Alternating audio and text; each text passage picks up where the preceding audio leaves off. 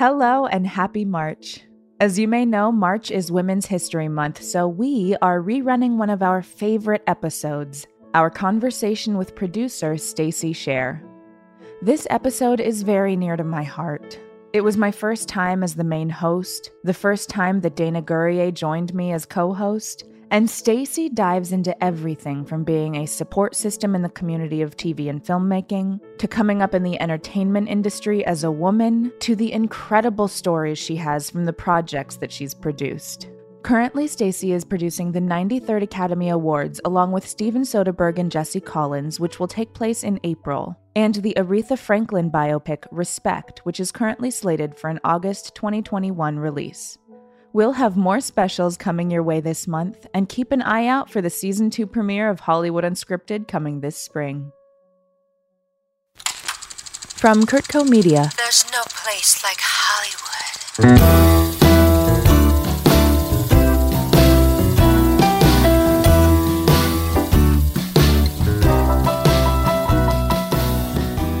Welcome to Hollywood Unscripted Stuck at Home. This is another special of Hollywood Unscripted, and today we're doing things a little differently. I'm Jenny Curtis, and today I will be your host, along with my special guest co-host, Dana Gurrier. Dana is an actress and a creative. She's been in projects such as American Horror Story, Lee Daniels' The Butler, the upcoming The United States vs. Billie Holiday. She's also worked a couple times with our guest today, Stacey Scher, in Django Unchained and The Hateful Eight. You know, it's so funny. I do want to share this with you all. When I graduated from CalArts, I didn't know what to do. I didn't know whether I was to get in line in Los Angeles or go to a smaller pond. And so I decided to go back home to New Orleans. And that's where I was able to book a lot of really incredible projects, namely Django Unchained, which is how I originally met Stacey. And then I got to work with her again on Hateful Eight. And then there were tons of projects in between them that I feel very blessed to say I was a part of. And Stacey is an extraordinary woman. She is a pioneer, and I'm just really happy to be here today. Look, this industry is a team sport. It takes a village to create a project, and the people at the helm affect everyone. The good leaders stand out, and we're lucky enough to have one with us today. Today, our guest is a prolific producer. She's worked on projects such as Erin Brockovich, Garden State, Gattaca, Pulp Fiction, Reality Bites, Burnt, Matilda, Contagion, The Hateful Eight, Django Unchained, and the upcoming Mrs. America, just to name a few. I am thrilled to welcome Stacey Scher. Stacey, thank you so much for joining us. It's a real honor to have you here. I'm so excited to be here and with you and Dana. First and foremost, I want to say, because we are recording this in week 4, I believe, of quarantine. So how are you doing? We're hanging in there. You know, I have 2 teenagers that are in online school, and we're all trying to figure out how to work in our house. So my husband has taken the garage, my kids are in their bedrooms, and I'm in our bedroom. And some days we fear that the internet will not support us all, but we're really blessed because everyone's healthy. You know, I produce Contagion, so I've been social distancing for a long time. We probably started a little bit sooner than most people did in California, much to the irritation of my 16 and 18-year-old. Maggie both of your kids are so beautiful, but I see her on your social media and she's grown up so fast. I know, they were so little during Hateful and tiny during Django. Right. Dana, I wanted to ask you just before we start, what is, from your perspective, Stacey's producing style? Okay, so I'm going to be candid. And what I mean by that is, on Hateful, I don't know if you remember, I got t-shirts of my favorite line of all of the characters. And the ones that I gave to the producers was Everybody's Got a Mother. And that was a t-shirt I had made for them because that's what it felt like. They mothered us, and particularly Stacey. If I had an issue or a problem, Jenny, or a concern, or if I was just nervous or scared, because it's a little daunting to be on sets like that, you know, especially as young as I was in my career. And she was always there, always extremely helpful. And honestly, she was not playing with anybody. Stacey, you didn't take no for an answer. You were just a boss lady. And I took a lot of cues from you. I don't know if you know that, but I watched and I learned a lot from an extraordinary producer. Oh, thank you. I mean, they were both challenging in different ways, but I think for you, probably Django is harder because it was newer for you. Yeah, it was the first project I'd ever done at that scale. I mean, I think I'd shot maybe 3 projects prior to that. No, it was 2. And then here I was with all of these incredible people, including yourself. I just remember feeling so absolutely welcomed, particularly by you being so green. And I will never forget that, ever. That's so kind of you. I do think that trying to really look out for people, because I appreciated it so much when people did it for me early in my career, has always been something that's been really important to me. Talking about your early career, we did want to go back and start from the beginning. You went to USC. Did. Was film the dream before that? Well, it's funny. I started college really young. I started college when I was 16, and I started at the University of Miami because my parents wouldn't let me go further away. By that point, we were living in Florida. And I transferred to the University of Maryland to study radio, TV, film. And I thought I was going to go into sports broadcasting. And I had an internship at this sports show called the George Michael Sports Machine. And I realized at that moment, it was going into my senior year of college, that I did not want to be that person pushing my way into a locker room. And all of a sudden, I didn't know what I was going to do anymore. And I was really blessed with a professor at Maryland who was a trustee at AFI. And he said, there's this relatively new program at USC. You seem to love movies. And it's called the Peter Stark Motion Picture Producing Program. And it's for graduate students. And no one in my family was in entertainment. I didn't know how ridiculously hard it was to get in. And again, a kind of divine intervention. I was accepted to Stark and I started in right after I graduated. So I was a film geek and I loved movies. It's just that when I was coming up, it was so long before people kind of thought of entertainment, particularly for women, with the exception of acting. It wasn't really visible what jobs would be available for women. So then you went to USC, you graduated. It looks to us, because we checked out your IMDb, your first credit is a thanks on Adventures in Babysitting. And then your second is an associate producer in Heartbreak Hotel, which were both Chris Columbus films. Yes. While I was in graduate school, I talked the head of the Stark program, Art Murphy, into letting me keep the job that I was working at to help support myself. And that was working for a music video director. So I worked on these sort of iconic 80s videos while I was in graduate school. Twisted Sister, We're Not Gonna Take It, and Pat Benatar, We Belong. Oh my gosh. All these early videos. And so another one of my fellow students, and I think this is a really important lesson in coming up in the business, which is getting to know your peers. David Simpkins, who wrote Adventures in Babysitting, was a production executive at a company called New World. And basically New World made a really good movie called Girls Just Want to Have Fun in the 80s, but they mostly made exploitation films called like Angel, Hollywood high school student by day, Hollywood hooker by night. A small known fact about New World Pictures is they also owned Marvel at the time, and nobody was interested in making Marvel movies. Wow. But David wanted to become a writer, but he worked in physical production. And I met him through another Stark student, and he wanted to meet me because he wanted to write a script and he wanted to cast Twisted Sister. So we became friends. And while Twisted Summer never got made, he told me about something that he was writing. And the Martin Scorsese movie After Hours had just come out, and he was writing this movie called Adventures in Babysitting. And he described it as after hours for kids. So one crazy night with your babysitter. The second job that I had while I was in graduate school was working as an assistant at TriStar Pictures. And there was a wonderful woman who was an executive there named Alan Stewart. And she said, you seem really smart. And when you get out of school, if there are jobs you're up for, let me know if I can get you in for an interview.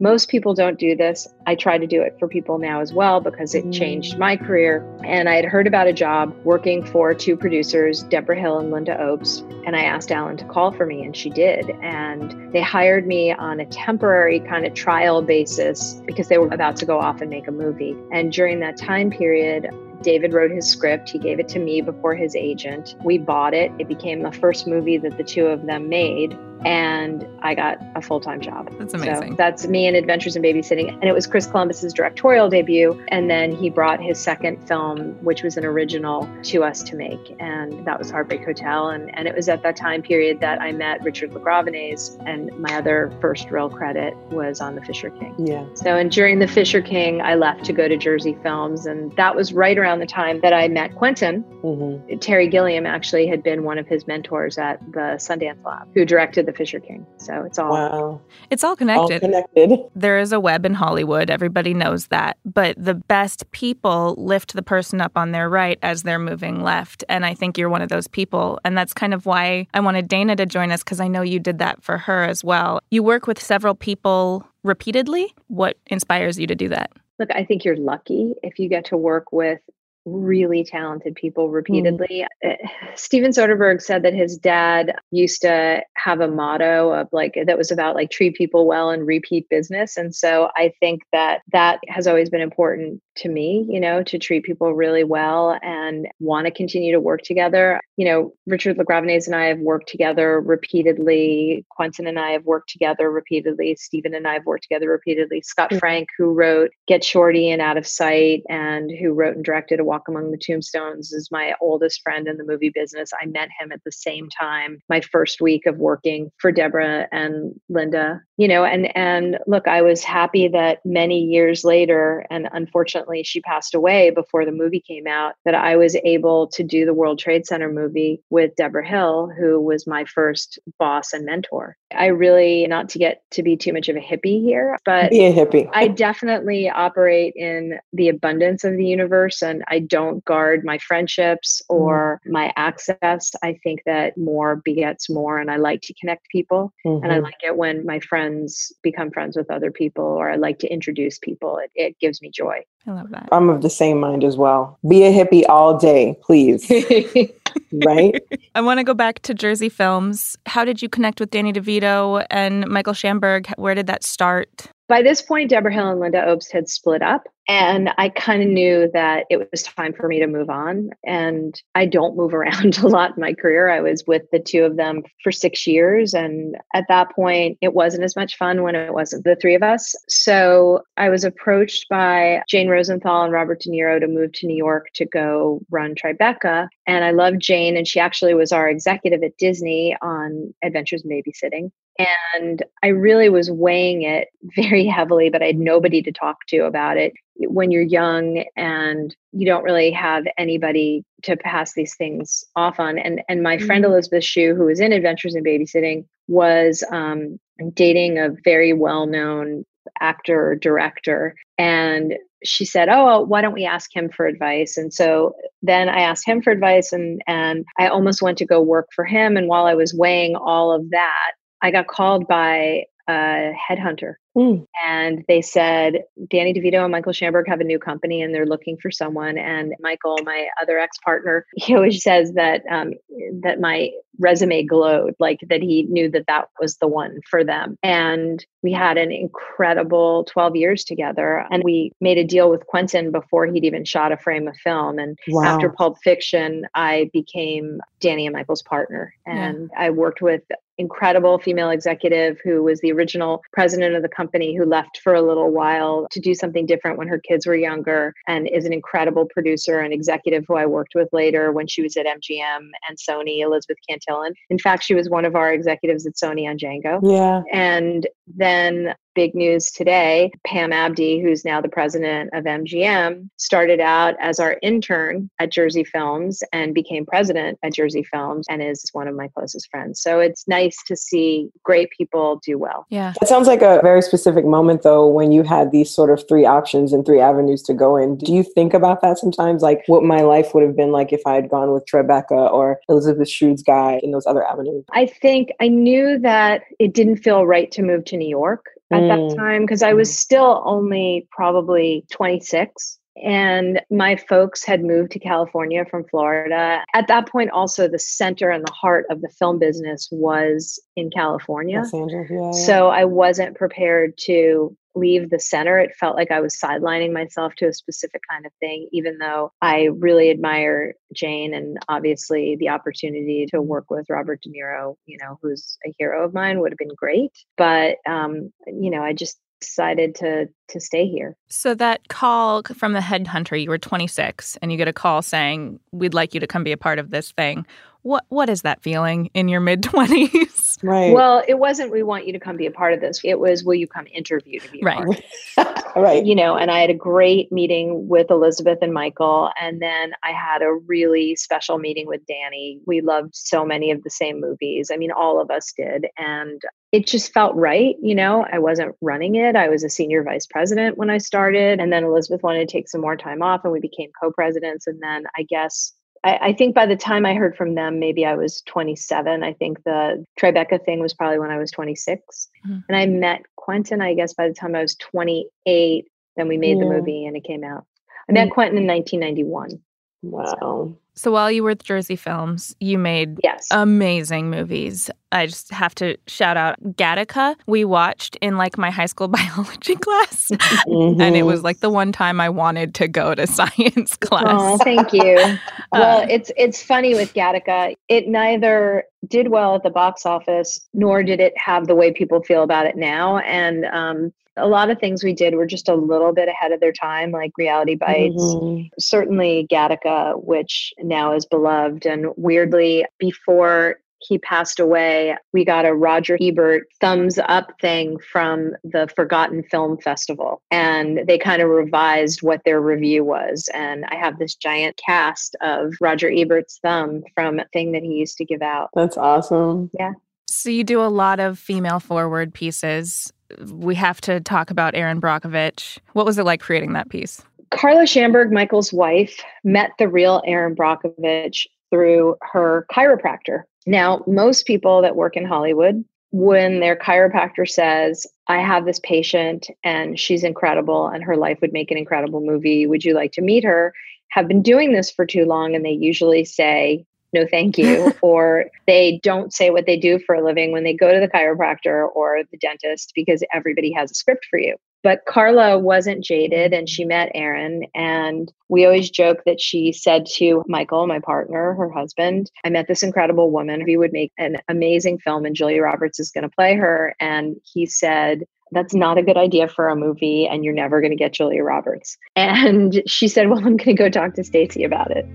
And I met the real Erin, who at that time was still a superhero, but she was a much more vulnerable superhero. Her story was very close to having happened and was very emotional for her. And you couldn't help but fall in love with her and admire her and want to do anything you could to tell this story.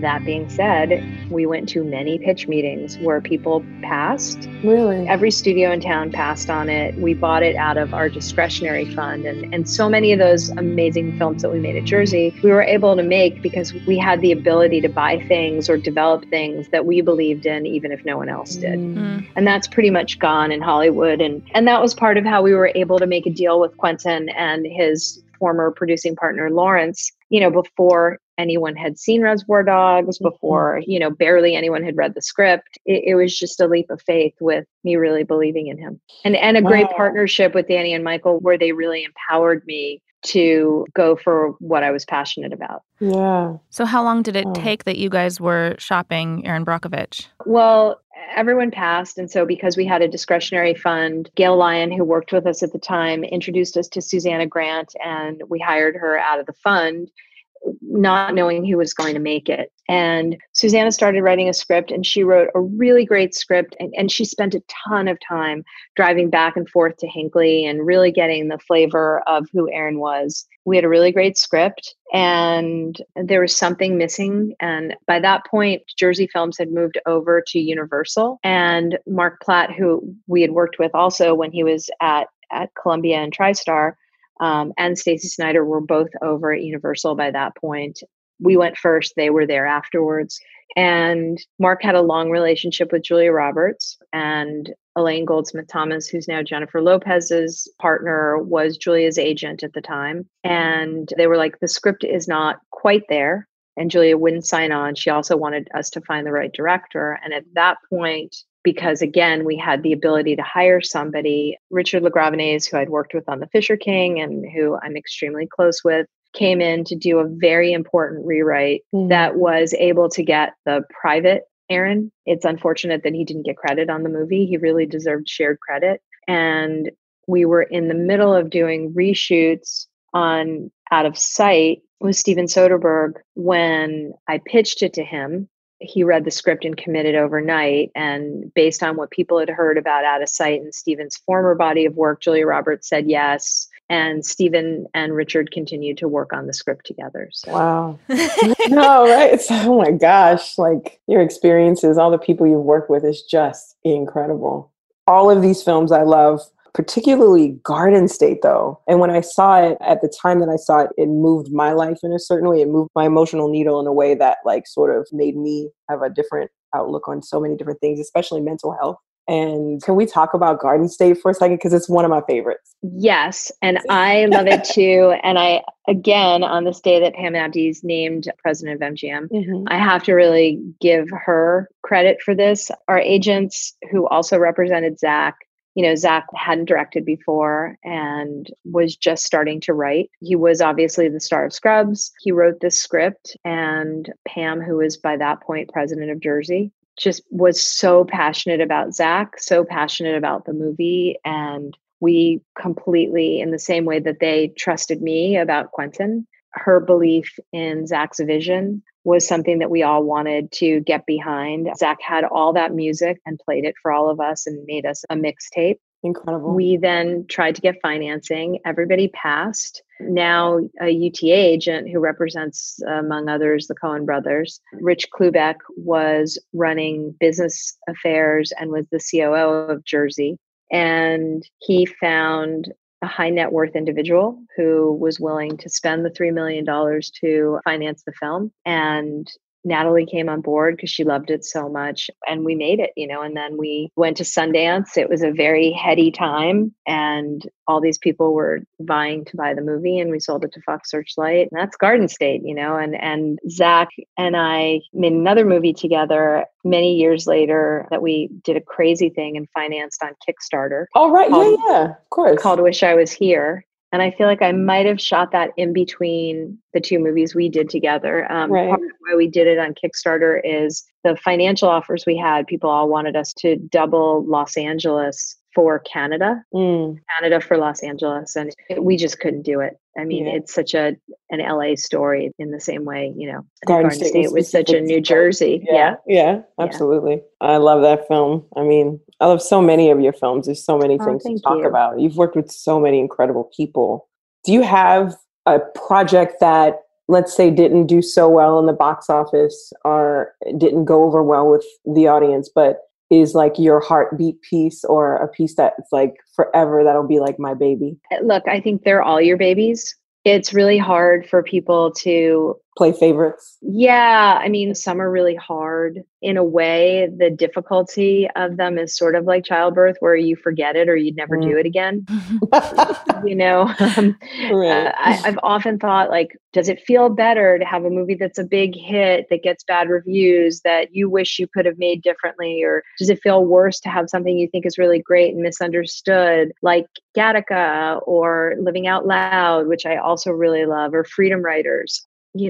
My ex-partner, Michael, always used to say, you love them all, hits feel better, than not having hits. It's a weird thing. We're sitting here 9 years after making Contagion, and all of a sudden people seeing the movie that we set out to make, now that it's relevant to everybody's life. And the movie didn't change. It didn't get better in the 9 years. It's just that people can see it. Yeah.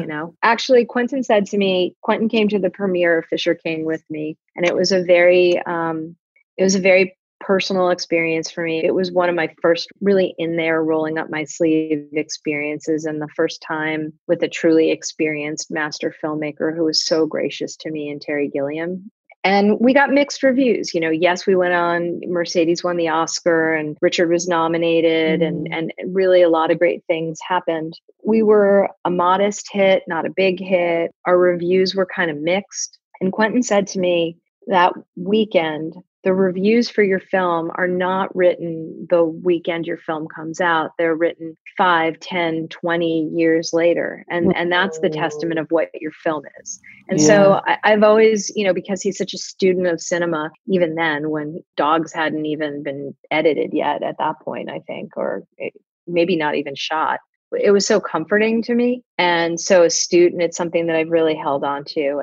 And I think you start to see it when you hit anniversaries, like the 25-year anniversary of Reality Bites, or the 25-year anniversary of Pulp Fiction, or the 20th anniversary of Erin Brockovich. You start to see those things. Yeah. You mentioned Contagion. So I will admit, I watched it for the first time last night. Oh my God, it's terrifying. But also, yes. You said you started to prepare sooner than everybody because you saw this happening. Did any of it surprise you that you were so spot on with it? No, I mean, look, the public policy stuff for the most part, and the spread of the disease and understanding what fomites are. I mean, I've always been a person who wipes everything down. In fact, it was always a big bonding for Pilar Savone, who produced Django with me. We both have always wiped down the airplane and wiped down everything. And, Pilar's was less backed in the kind of science that I was freaked out by because I went right from Contagion into Django.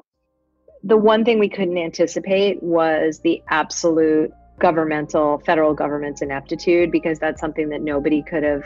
It's so outside the norm.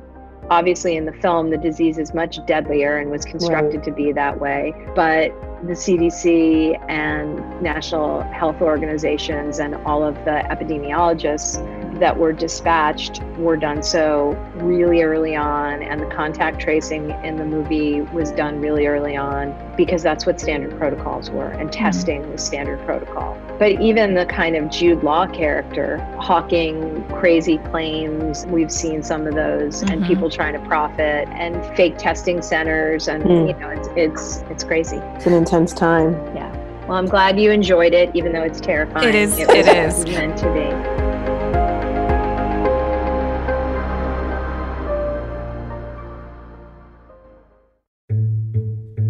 A Moment of Your Time, a new podcast from Kurtco Media. Currently 21 years old, and today I felt like I'm magic gonna read extended from her fingertips down to the base of my You have to take care of yourself because the world needs you and your voice. Trust me, every do-gooder that asked about me was ready to spit on my drink. Her fingers were facing me. You can feel like your purpose and your worth is really being questioned. Going to stop me from playing the piano. She buys walkie-talkies, wonders to whom she should give the second dice. Cats don't love humans. We never did. We never will. We just find ones that are... The beauty of rock climbing is that you can only focus on what's right in life. And so our American life begins. We may need to stay apart, but let's create together. Available on all podcast platforms. Submit your piece at kurtco.com/a-moment-of-your-time.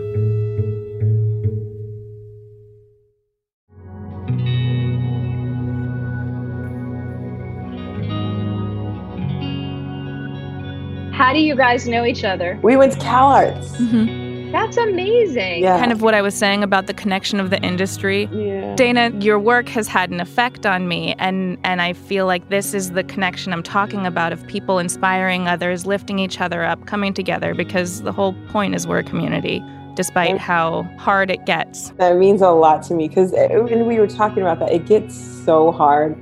And Stacey, I know you've had your own sort of trials and tribulations in regards to the struggle, because the struggle is real. And there's so many things and ideas and wants and desires that you have as an individual, just off the strength of being a woman. Stacey, we kind of just want to know, how do you survive? You do so much, and the industry is so hard, and you do wonderful work. How? Beautiful work. Wow, yeah, that's a good one. What is your formula? I don't have a formula, which has not been very helpful for a large portion of my career.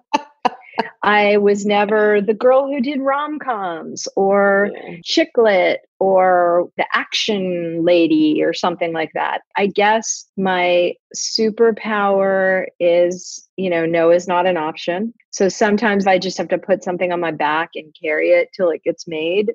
But the other thing is that if you're going to stick with something for the long haul, you have to really believe it. Yeah. And you have to really believe in it and love what you're doing, or really believe in the people that you're backing. Mm-hmm. There were times when we were making Django, and you remember we still didn't have the ending. Yeah. And, there were crazy days where at lunch I was like, yeah, Quentin, you're going to go with Jamie and Carrie to the Museum of Free People of Color. Because remember, he had reworked the whole ending, and he came back and the shootout was like a week longer than it was going to be originally. And there wasn't a shootout in the original script. Yeah. And I think that his and my way of working together is unique because I pretty much know where he's going, just in that kind of mind meld that we've had for many years of friendship and working together. So it's not that hard to go out on a limb for him or to say, we need to get with it, we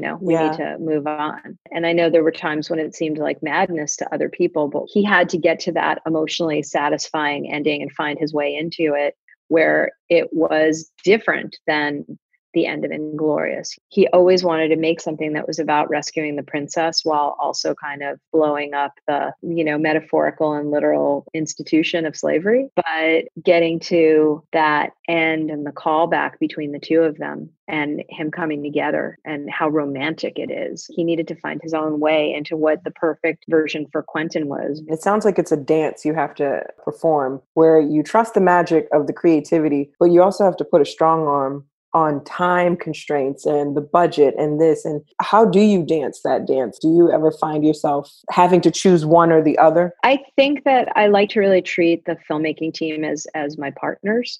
I don't believe in infantilizing people. I think we're all in it together. And I think that you have to figure out with the filmmaker where the resources are going to go and what's really important. And sometimes you have crazy problems that end up giving you better solutions, or constraints make you come up with things that you never would have thought of. Like going back to Django, Christoph getting hurt really early on, that's where the tooth wagon came from. Wow. He wasn't allowed to ride. Yeah. There was no snow in Mammoth, and we had to pull up stakes and go to Wyoming. And that's how that magical elk sequence happened, because there is elk in Wyoming. And Jimmy was able to talk our way into the elk preserve. Wow. I remember we did a ceremony for Hateful, for snow. We did everything. We did a ski burn.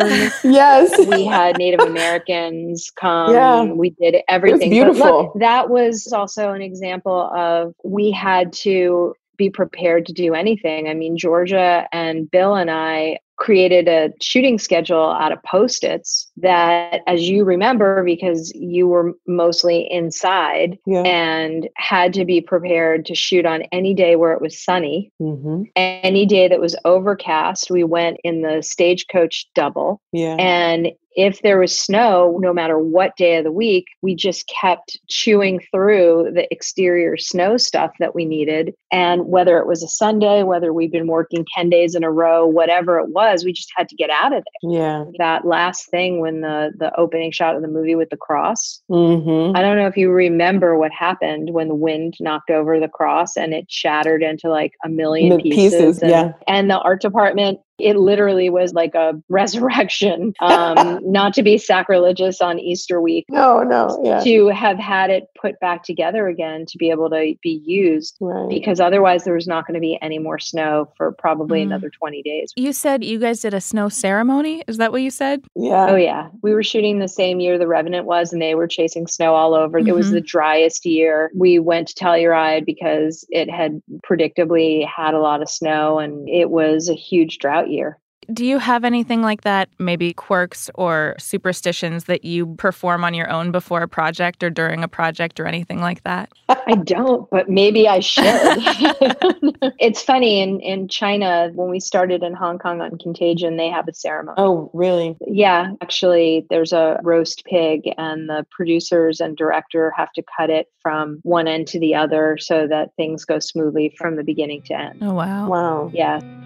I do want to talk about this. Mrs. America. Yeah, Mrs. America. On. So on April 15th, this is going to start airing on FX on Hulu. And just tell us about the show. I'm so excited for it.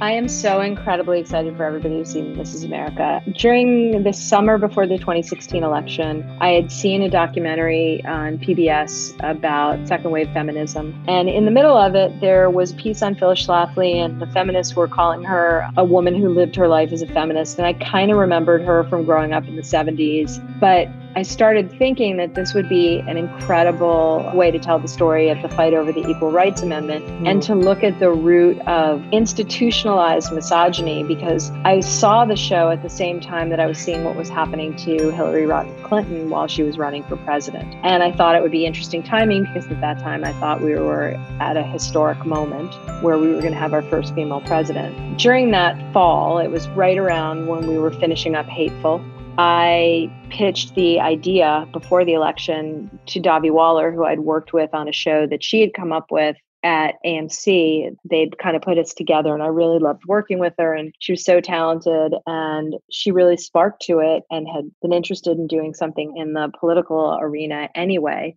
And we sold it right away to FX. John Landgraf had been Danny DeVito, Michael Schamberg, and my partner in television when we had Jersey Television. And then she lost the election. And at that point, we realized we had to pivot to tell the story of how we got here from there, that the backlash to the women's movement was still alive and well. Yeah. And it really became the story of the origin of the culture wars, as well as the fight over the Equal Rights Amendment and the story of Phyllis Schlafly and the second wave feminists. You've got such a powerhouse female cast in this piece. You've Cate Blanchett, Elizabeth Banks, Rose Byrne, Melanie Linsky, Uzo Aduba, Sarah Paulson, Margot Martindale, just to name a few. Niecy Nash, who ironically John Landgraf and I had worked with on Reno 911, which Jersey Television made. Yes. Having Cate Blanchett come on board to play Phyllis and to be a producer with us was definitely scratching off a winning lottery ticket, not just because she's, the GOAT and the greatest person, but also because everybody on the planet wants to work with her. Yeah. And it's not just because of her extraordinary talent and hard work. I remember John Slattery saying for as long as he'd been working, he learned so much just from watching her work, because she really is a proponent of the 10,000 hours. She's just always studying and always working on her dialect or working on her movement, just constantly in it. And she upped everybody's game, but all the while being the most fun, hilarious, delightful person. Yeah, Murderer's Row of actresses. So lucky to work with all of them. And honestly, we all felt really supported by our male actors and allies, whether it was Ryan Fleck on the directing front, who's Anna Boden's directing partner, and Anna and Ryan are EPs on the series as well, or Slattery, Jay Ellis. I'm trying to think of all the other incredible men that are in the piece. And there are a lot of them who supported our ladies. Mm-hmm. And it's not that often that men step up and say, I'm going to play the husband or the boyfriend or whatever. And we were really fortunate that these extraordinarily talented guys did. Is there a different air on set in that kind of circumstance? We had a lot of fun. And we also had a mostly female and extremely intersectional writer's room that was very important to Davi and to all of us. Ryan was our token straight white male, and he got there because of Anna. You'd have conversations about being moms, and there were kids on set, but it was just a great group. Emma Asante directed episode 3 and 4. Laura de Clermont-Tourneau, who did the terrific Mustang and also did The Act, which was wonderful, directed episodes 5 and 6. Anna and Ryan came back and did 7 and 9, and Janixa Bravo did episode 8. So look, who doesn't want to just sit and hang out with Margot Martindale and Sarah Paulson and Tracy Ullman? Right. And dinners were fun and set was fun. Oh my gosh. But everybody was supportive, and not to mention Melanie Linsky, who's incredible. She's a wonderful person. I love her. And Sarah, I got to work with both of them. They're the best. Projects. They're the best and also funny. So it was supportive. And I love Elizabeth Banks. She lives not that far from me, and she just hiked up my hill. So I was able to socially distance, say hello from my driveway to her and her kids and her husband. Nice. Yeah, it's a fun, smart, funny, hardworking group. I don't know if the air was different. I think we just had a great group of people. Mm-hmm. It's nice not to be the only woman. That's a great thing too. So that was a lot of fun. Yeah. Do you feel that there's a difference in the way you approach a film versus a series? I think that I look at story for story. Look, a television series is a marathon. It's not a sprint. So you do really have to pace yourself. You have to be looking at the whole. There are different challenges because, we block shot. Episode 8 was separated out because it's really kind of its own thing. It takes place at the Houston Women's Convention in 1977. But you definitely have to pay attention to the arc all the way through. And the actors are really used to that. They're really used to keeping the whole equation in their head. But no, I think a lot of the films I made in the 90s might live on television today, sensibility wise. And I think that you want to hold people's interest no matter what you're doing. Yeah. Right. So if you could go back to one moment on set in your entire career, what moment would you choose to relive? Wow. I don't know if I can do that. There's so many on so many films. We had so many magical It's funny. I remember all of these really tense, like scary moments. And maybe it's going back and saying everything's going to be okay. Like when we blew up the Candyland. Yeah. Most people, because everyone's so jaded by visual effects, don't realize that we actually blew up Candyland. And, right. and Bob and Quentin were in like a little plexiglass box and it exploded and burned so much hotter than we thought it was going to, that I was super worried that the steel on the lights were going to be compromised and that it could have fallen on Bob and Quentin, who were under this tiny little plexiglass thing. 2 of them were just laughing and weren't worried at all. It's like my job to worry about them. Or like I think about the night that on Fisher King, when we were shooting Grand Central Station and we didn't have enough money for a choreographer because it meant that every extra would have to be a dancer. We had 1,000 extras. And I just remember like all night long in Grand Central Station, because the extras couldn't even waltz to the Blue Danube because it was too challenging. So it was just somebody in a microphone. And at one point it might've been me going 1, 2, 3, 1, 2, 3. Or I remember days like on Gattaca when we were doing the close-up work on Lauren Dean and Ethan swimming out at the end, and we were shooting in a pool and we couldn't afford a wave maker and we couldn't afford to shoot in a tank either. And I remember somebody saying to us, like, if you got a forklift, it would recreate the waves. Well, it totally didn't work that day on set. And I was lying on my stomach with a kickboard along with like 6 other people trying to make waves. So I just remember these weird moments that, are magical. Were you there the day in Vanilla Sky when they shut down Times Square? No. I will tell you, that is a moment I would never go back and relive. Cameron Crowe, who is a friend of mine, asked me to act in a party scene. Mercifully, all of my lines are cut out. He gave me like a character name, so it shows up as I'm some character. He gave me the name Raina. I don't exactly know why. But look, I made this movie that's not that great called Feeling Minnesota. And while we were shooting, it was like May and it was finally like 50 degrees. So I was standing under a skyway and talking to Paul Westerberg from The Replacements, who are a favorite band of mine. And they have a song that's called Skyway. And I was like standing under a skyway talking to him. I mean, there are just goofy things like having Tuesday Weld tell you stories about Elvis and working with Elvis, and that was great. Or being with Robin Williams when he's entertaining the whole entire crew because you're having problems with the shot. Or, making Man on the Moon, where Jim Carrey never broke character. He was either Andy Kaufman or Tony Clifton. So I've been really blessed. We had that with Jamie, where Jamie would sing or break people up. Or I'll tell you other horrible days. I don't want to go back in time. Like the day that Leonardo broke the glass and his hand was cut and the blood was running down. He had already hurt his shoulder with those candlesticks, which you knew how heavy they were. Oh my God. Yeah. And he didn't. And he was rehearsing and he picked it up like it was like a lightweight prop and had already ripped something in his shoulder.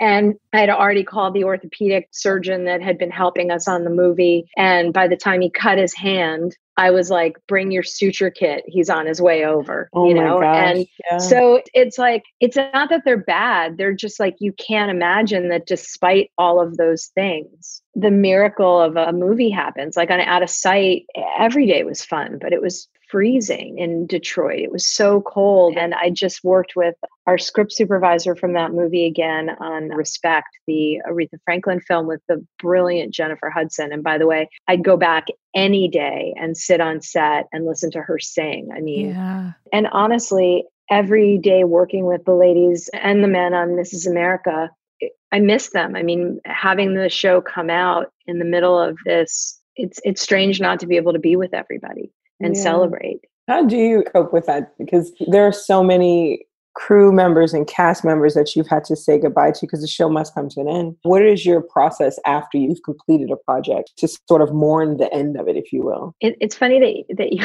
asked that. My late mentor and first boss, Deborah Hill, who I was super close to and who we still give out a scholarship in her name through the PGA every year to producers, not just female producers, but to people getting out of graduate school for producing. I used to make fun of her when I was first working for her because she used to clean out and organize her garage in an obsessive way after every show. But I now understand it because you come home from location with so much junk and you feel really out of control because life has moved on for everybody else.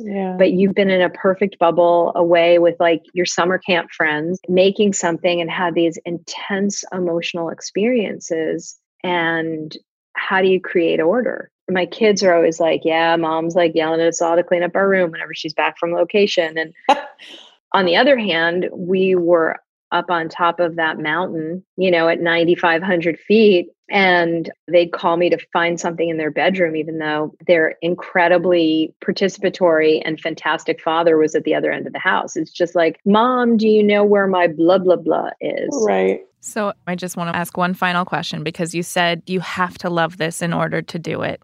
Can you put into words what the love of making movies is? I'd say it for film and TV. Honestly, I always say to people when they ask for advice, if you could do anything else and be as happy, you should do that because this is really hard. And I don't mean hard in a brain surgery way, but you get told no all the time. You're rejected. Even when everything comes together perfectly and you make something great, nobody may show up. Or, I'm as proud of the television series Sweet Vicious as anything I've ever done. And I got probably some of the best reviews of my career, but it was at a moment in time where MTV was doing away with scripted programming and they debuted it the night of the 2016 election, and maybe it was ahead of its time. But even when things go really well, sometimes you can have heartbreak in it. And again, I'm not talking about the kind of heartbreak that our incredible first responders are going through. But for me, I was really lucky that seeing shows like the Mary Tyler Moore Show or watching That Girl after school when I'd come home, because it was in syndication by that point, which was this Marlo Thomas show where she was single and living in New York and on her own in Manhattan and not married. Like those were the only characters that I saw that had careers when I was growing up that were women. And I do believe that representation is incredibly important, and that if you can't see yourself reflected in pop culture, you don't know that you can live different lives or tell different stories. So the early producers who were women that were visible were all the actresses, whether it was Jane Fonda or Barbara Streisand or Sally Fields or Goldie Hawn. Those were the people who were the first producers in jobs that were visible, that like a kid growing up in Fort Lauderdale, Florida could say, hey, maybe I could do this. But really, watching movies, reading books, listening to music, watching television, those were the things that were my salvation growing up. Same, yeah. In that pre-internet world, they were the things that allowed me to see that bigger possibilities were out there and that I could relate to Ratso Rizzo and Joe Buck and Midnight Cowboy and their emotions, even though they were nothing at all like me. Right. The feelings of loneliness in the same way that, somebody watching Moonlight or Parasite, you understand that people have similar issues and that we're all part of this great human experience. Without cinema, and I include television in that, or art, I don't know the ways we make it through for me. So that's why I couldn't do anything else. And as long as I feel that way about it, and as long as it continues to have that effect on me, and I certainly hope that Mrs. America has that for people, that they want to get out there and fight for their rights, whether it's their right to be a stay-at-home mom, or their right to work, or their right to have control and sovereignty over their own body. Whatever those rights are, to not sit back and let them be taken away from us. That's right. Stacey, it has been such an incredible honor having you today. I really appreciate everything you've said, all of the work you've done. Everyone should go watch Mrs. America on April 15th on FX on Hulu. I cannot wait. Oh, thank you guys so much. And Dana, thank you for joining as co-host. It has been My so much fun pleasure. having you. This has been Dana, a gift. it was so great to see you, Dana. I know. We have to change that. As soon as this quarantine is over, I'm coming over. I'm telling you. I can't wait. Can't wait. I can't wait. Thanks, Jenny, Thank for you having so us. much, Stacey. Hollywood Unscripted is created by Kurtco Media. This episode of the Stuck at Home specials was hosted by me, Jenny Curtis, co-hosted by the amazing Dana Gurrier. Many thanks to our incredible guest, Stacey Scher. Thank you to the rest of our team as well. Michael Kennedy, who did the episode mastering, Stuart Halperin, our executive producer, and Celeste and Eric Dick, who created the Hollywood Unscripted theme song. And thank you to all of our listeners. We hope you get as much joy and inspiration from these interviews as we do. Please make sure to subscribe, as we have several more specials coming your way during this time of quarantine. We'd also appreciate if you'd leave us a rating and a review. We want to hear from you. Stay safe and healthy, and we'll see you next time.